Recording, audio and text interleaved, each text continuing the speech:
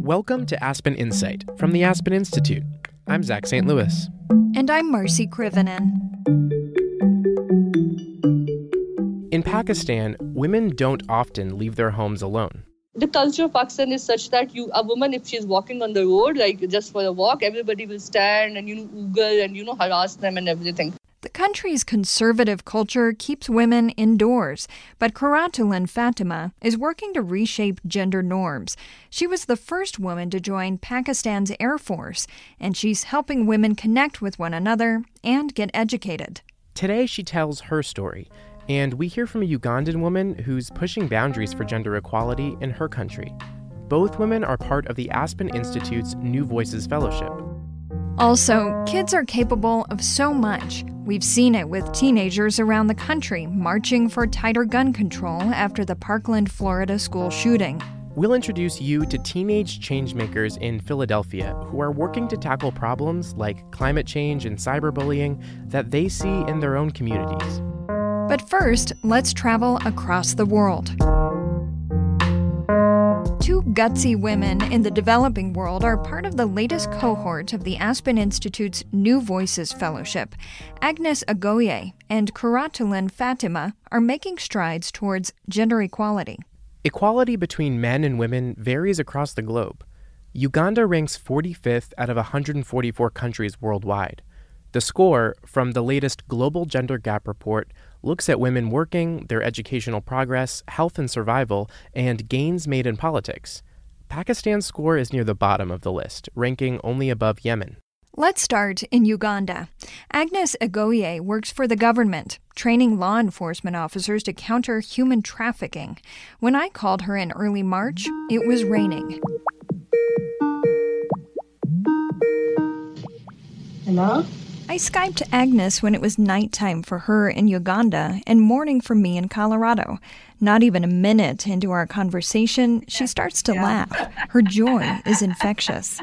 Thanks for doing this so late at night in Uganda. How are you? No, thank you. It's a pleasure. I'm fine. She lives in the tropics near the capital city of Kampala, and even though it's raining, she says it never gets cold.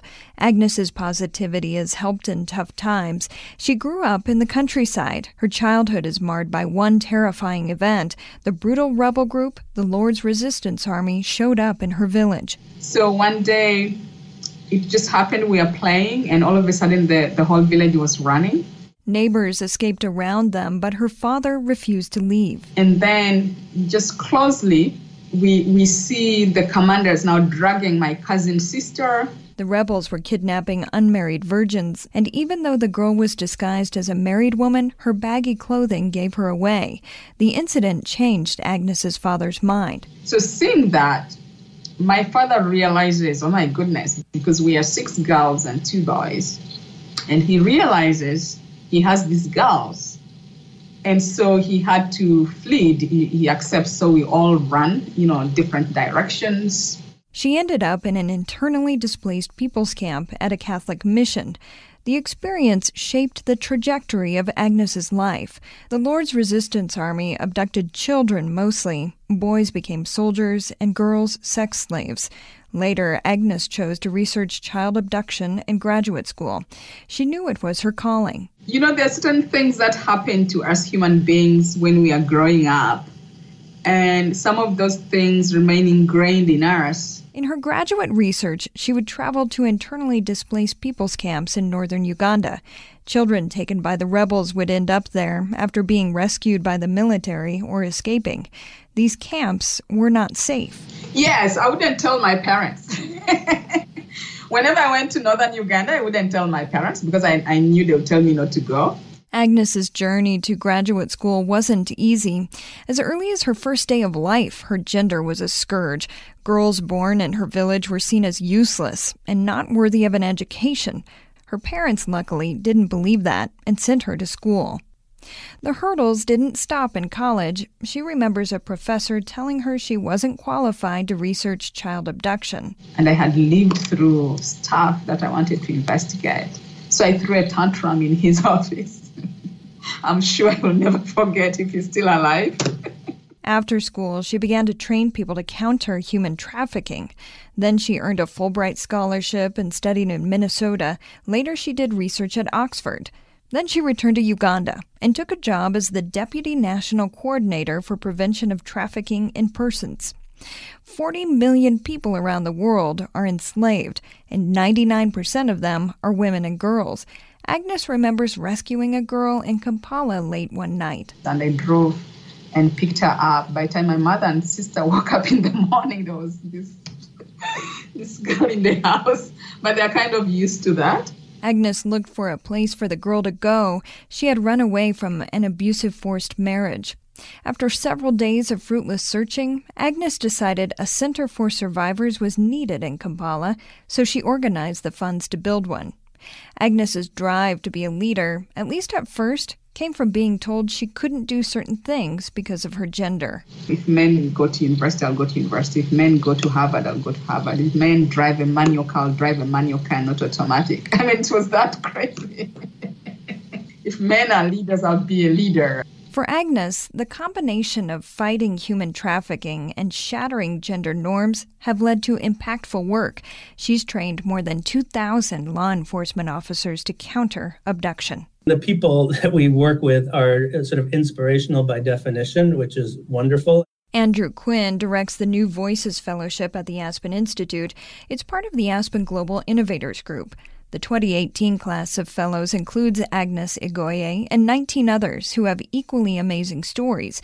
Mohammed Sabir is a real-life slumdog millionaire who's an activist in the poorest community in Pakistan. He himself was a former street child who essentially taught himself English by reading sort of scraps of newspapers that he got as he picked garbage, and is now trying to figure out a better and more formalized way to bring education services to the children in his community. Tlaleng Mofokeng is a South African medical doctor who's working to teach young people a positive message about love, sex, and health. In India, surgeon Junaid Nabi is working to bring medical assistance and logistical support to areas hit by natural disasters. And later on, we'll introduce you to a woman who's working on gender-inclusive development in Pakistan.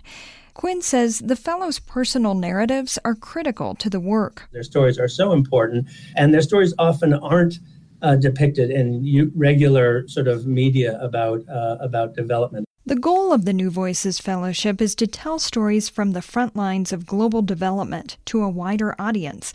To do this, the fellows spend a year in training. They learn to write newspaper articles, do TV interviews, and even work with the Moth to sharpen their stage presence. The Moth holds live storytelling events and runs storytelling workshops.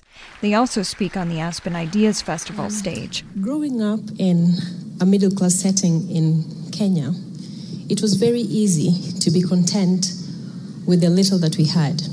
And people who have been doing sort of valiant work in the field all of a sudden are now able to tell those stories to people who make decisions about foreign aid funding, for instance, in the U.S. Congress, or who are thinking about new ways for the rich world and the developing world to interact to bring us all to our common goal of a better life for all. It's time for my second Skype call across the world. Hello. Kuratalan Fatima is in Rawalpindi, Pakistan. She's surrounded by green farmland, fed by rainwater. As the project lead for Pakistan's Agency for Barana Areas Development, she works with farmers to build small ponds and dams. Strangely, the work, she says, prevents sometimes bloody conflict. She has been drawn to conflict prevention work since she saw her country crumble under the Taliban. I've seen Pakistan going from, a much better country to a country that was then facing bomb blasts every day. She lived through a bomb blast in her neighborhood. She saw loved ones killed, and she witnessed her father get shot by terrorists. I know how it feels to be in the position when you lose your, I don't know, when you lose your life, but when you lose your loved ones and how it impacts families. Her desire to prevent conflict led her to the Pakistan Air Force. Her father served his country, and she wanted to follow in his footsteps. But I was not a boy, I was a girl. And a girl could not go in the armed forces except being a doctor or a psychiatrist or a psychologist. Luckily, the government changed its policy. 10 women were allowed to join the Air Force, including Kuratalin. At the military academy, men looked at them strangely, and the physical training almost broke her. She was stationed all over Pakistan. Then 9/11 happened. Bomb blasts destroyed buildings and killed people. Kuratalin was regularly collecting dead bodies. She had a change of heart about her work. That was the time that really, made me see that although I love Air Force, I loved serving there, but it was not a place where I was really going and connecting with the people on the ground. She left the Air Force. She wanted to get people out of poverty and create positive peace.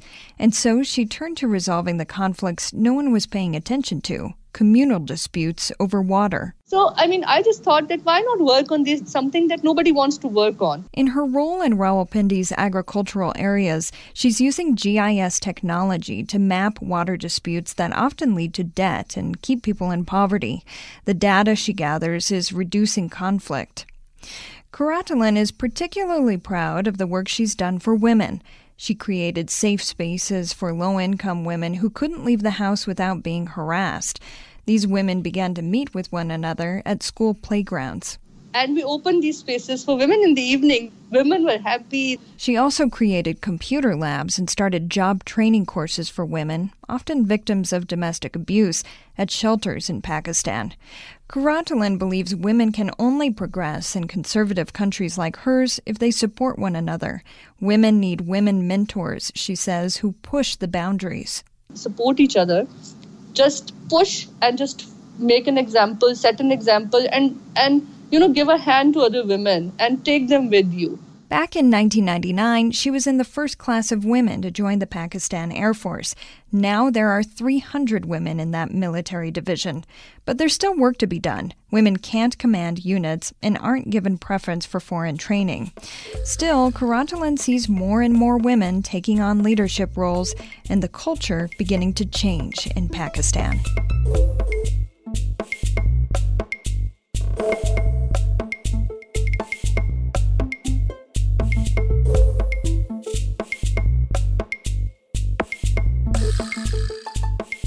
This year's Aspen New Voices class includes 20 amazing individuals from 12 countries.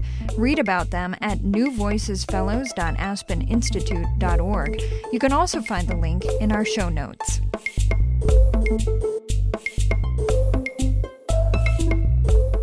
So, Marcy, you and I are both preparing to work at this year's Aspen Ideas Festival.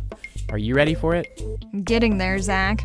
The festival is perhaps the most high-profile event put on by the Aspen Institute. It's 10 days of on-stage discussions on health, technology, global affairs, domestic politics, and more, held in Aspen, Colorado. One of my favorite ways to keep up with the festival is by listening to all of those talks on our other podcast, Aspen Ideas to Go. I listen that way, too. I just finished the episode on how to tackle gun violence in Chicago. It's amazing what educational, governmental, and church leaders are doing to help the situation.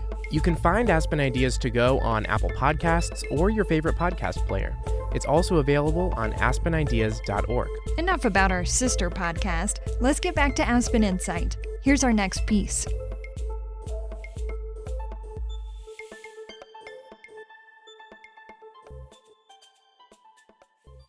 So Marcy, I got to spend the day recently with some really amazing high school students who are taking it upon themselves to tackle huge issues in their communities.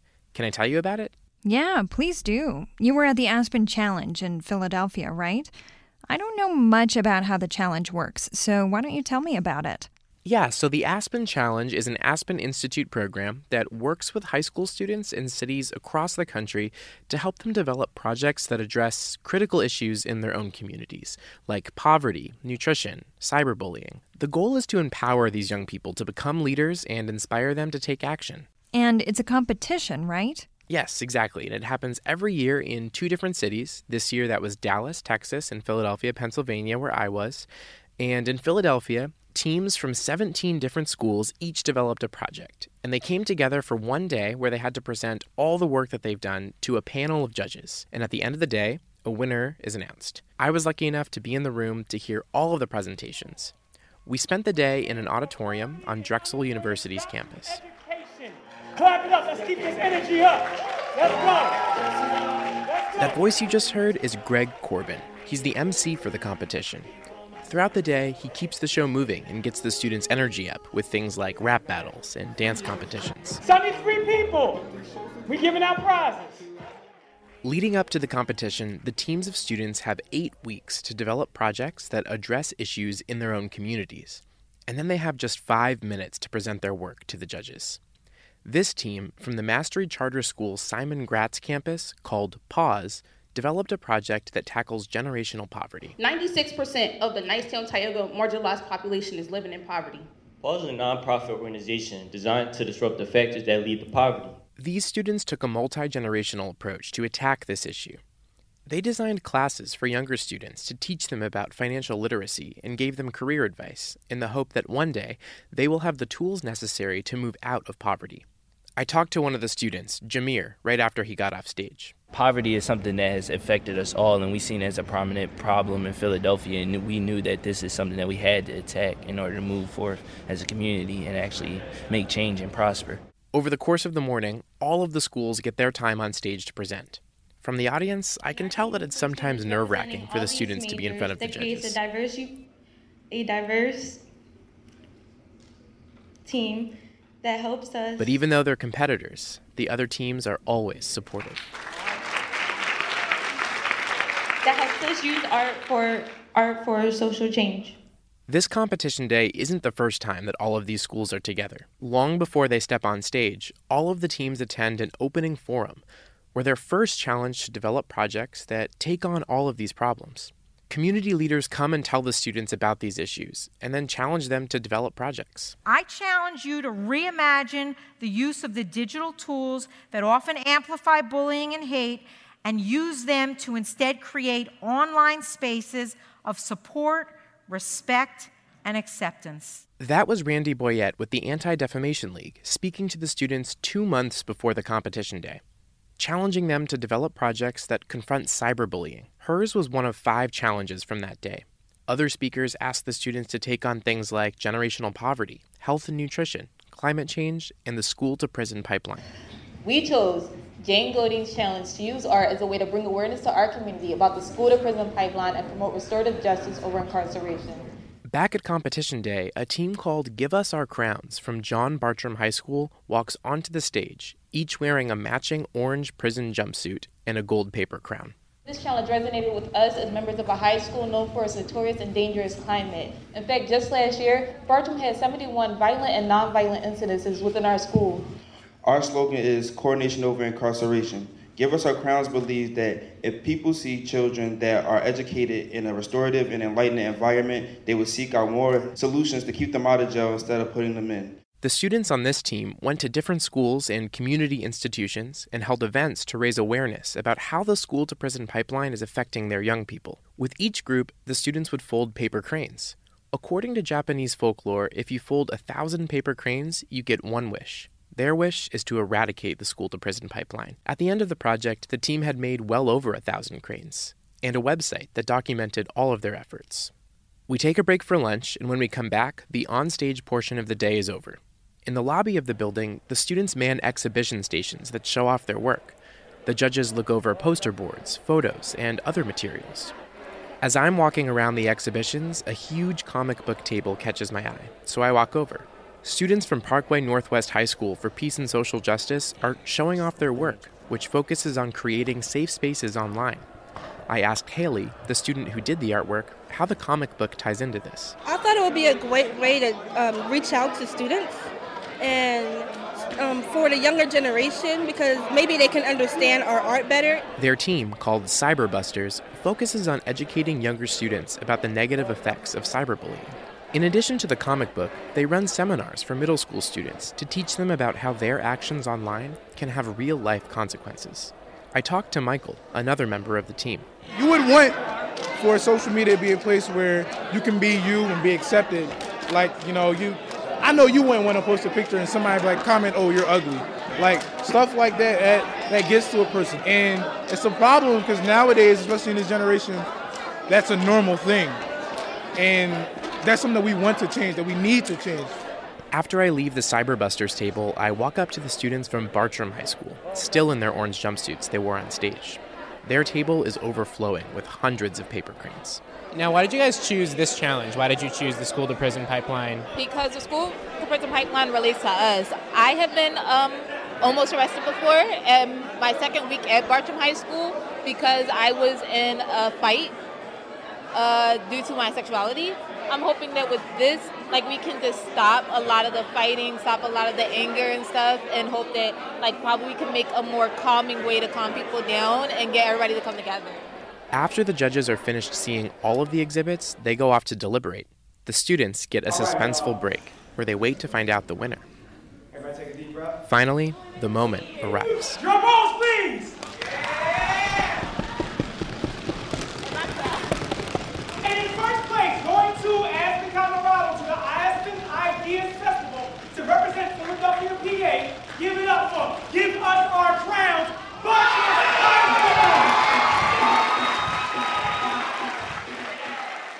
The students from Bartram High School will get to travel to Colorado this summer and present their work at the Aspen Ideas Festival. But win or lose, the students from all 16 schools each learned valuable skills throughout this process that they now carry with them. Usually when we see these problems, we don't really do nothing about it. We may talk about it, but we might not take initiative.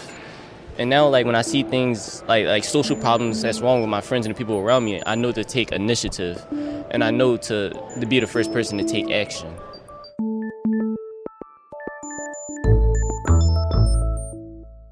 After the competition is over, I sat down with my colleague Zachary Epps. He lives in Philadelphia and works on the Aspen Challenge full-time as a program manager for our youth and engagement programs.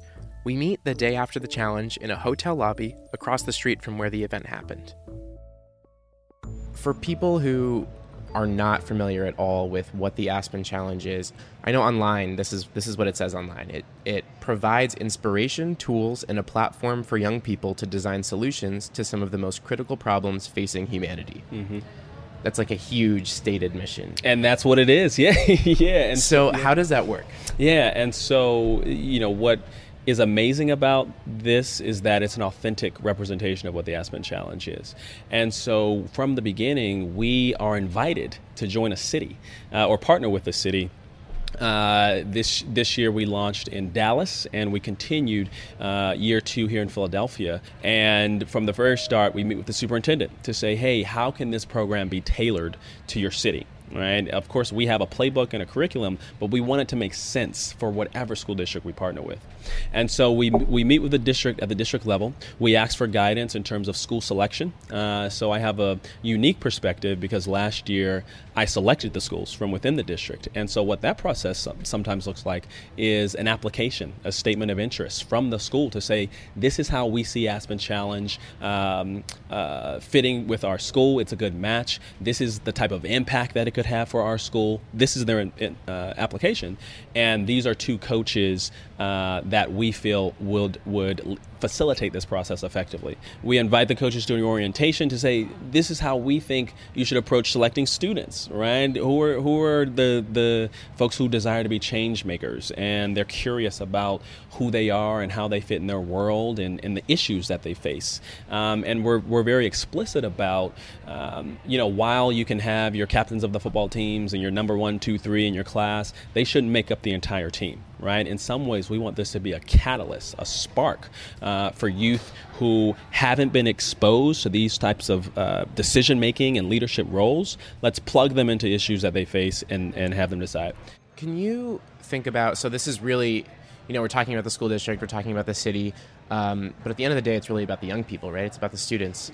Can you think about what were some of the standout moments either this year or last year from the students that you saw, either on stage or just in conversations that you had with them? So last year at the opening forum, I met a young man from Furness High School, and this young man who has a baritone voice that just pulls you in, very compelling from the start. But you could tell was shy, was lacking confidence, and was really sort of in the back of the room whenever he could. And so I'm saying, talked to him, met him. At 8 weeks later at the competition day, he was the person encouraging other teammates as they, giving them the pat on the shoulder as they were forgetting their lines on the stage, right? He was the person going to just about every single table throughout the room. Pretty much anybody who left at the end of the day knew this young man. And that's just not anecdotal of what I observed. I spoke to him and I said, hey, how are you feeling? And he just sat me down and we talked for about 25 minutes about his really awareness and realization that he matters and he has value in today, right? Not after he goes to college or whatever he does after high school or, years down the line. Today, he can actually influence how others act. The winning team goes to Ideas Festival, Aspen Ideas Festival in the summertime, gets to present there. What's that experience like for them? And then just on a bigger picture, what is going through this 8 weeks? What do you think they get out of that? What do you see? So once they get to Aspen Ideas, it's a week-long trip. And so they'll have, at the competition, they present for 5 minutes. At Aspen Ideas Festival, they'll present for 10 minutes, right? So they can go more in depth into their work and their process in the 8 weeks. But also, we'll continue to support them over the next few weeks. We'll have multiple in-person touch points to support the next steps of their project, the immediate next steps of their project, refining the presentation as it develops, and ensuring that they're prepared to speak to, secretaries of transportation and prime ministers and sort of anyone who's in that room. Viewing them, right, the sort of folks who have official influence in their own organizations and so forth are looking to them as the global leaders on the same stage. I think, especially now we're seeing young people taking the lead on big issues. You think of the students in Parkland, Florida, really leading the national conversation about gun control. And there's so many examples of this. And, you've dedicated your career to working with young people. What do you think that we can learn from actually giving young people a voice in these conversations? Mm-hmm, mm-hmm. Someone asked me, what is it about the youth that they're able to just readily take this platform and do wonders and do amazing things? And I think, the conditions are already there for them to fill these roles. We need to step aside. We need to realize that they're ready today, right? Like the students in Parkland, and really, like our mission says, create a platform for them to fill. Right, and so I think they're ready to take on these roles, right? They with their experience and knowledge, and just day-to-day experience. I'm a very big advocate that policies and programs should be rooted in the lived experiences of those that it impacts, and I think that's what Aspen Challenge is, right? And so they're showing us year after year that given the opportunity, given the resources and the tools and the inspiration, they can do amazing things. And so I think the conditions are there. We just need, as adults and as folks in these official capacities, we need to realize that. To learn more about the Aspen Challenge in Philadelphia, Dallas, and all of its partner cities, you can head to aspenchallenge.org. That's it for today's show. Help us out. Rate and review the show on Apple Podcasts. Your review helps others find the podcast. And send us your thoughts on Twitter using hashtag AspenInsight. Aspen Insight is a production of the Aspen Institute. The Institute is a nonpartisan forum for values-based leadership and the exchange of ideas. Thanks to our colleagues in the Aspen New Voices Fellowship Program and the Aspen Challenge, which is part of the Youth and Engagement programs. And a very special shout out to the students and teachers from John Bartram High School, Parkway Northwest School for Peace and Social Justice, the Mastery Charter School Simon Gratz Campus, Lankenau High School, and all of the other schools in Philadelphia. Thank you all so much. I'm Marcy Krivonen. And I'm Zach St. Louis. Thanks for listening.